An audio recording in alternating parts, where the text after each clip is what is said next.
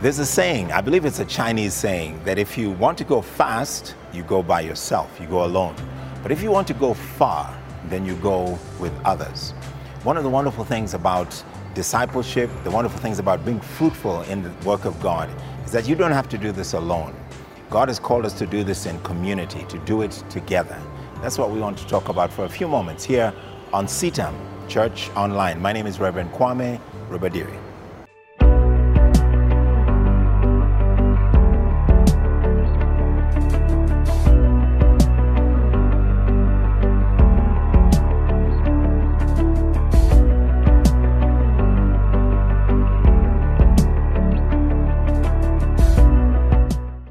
One of the great principles that we see in the whole disciple-making process from the Word of God and through all of the experiences of the growth of the church in the Bible is that everything was done in groups. Jesus called a group of men around him, 12 men who stayed with him for 3 years. That number grew to 70, 72, ultimately to 120, later on to 500, to 3,000, to even more. There was this amazing expansion as people were added to the faith and came to the body of Christ, and that they began to live out their lives in a way that honored God. They began to show what a true disciple, follower of the Lord Jesus Christ looked like.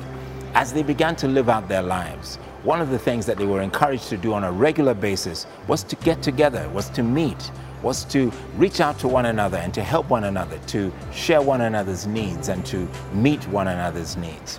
They were breaking bread together. They were involved in sharing the things that they had. Those who were wealthy helped those who were not as wealthy. Those who had food helped those who didn't have as much food. And it was this wonderful, amazing ministry of care that helped the church to expand, to grow, and to give one of the most important hallmarks of discipleship, and that is the whole area of fellowship, coming together. This is what the Word of God says in Hebrews chapter 10, verse 25. Not giving up meeting together. Don't neglect meeting together, as some have in the habit of doing. Encourage one another, all the more as you see the day of the Lord approaching. This is something God wants us to do on a regular basis. Discipleship is personal and it is important. All of us must work on our relationship with the Lord Jesus Christ daily. But we do the work of God, we do the work and the of growth, the work of maturing in concert. We do it together. There is no person who matures on their own. We mature in family, we mature in groups.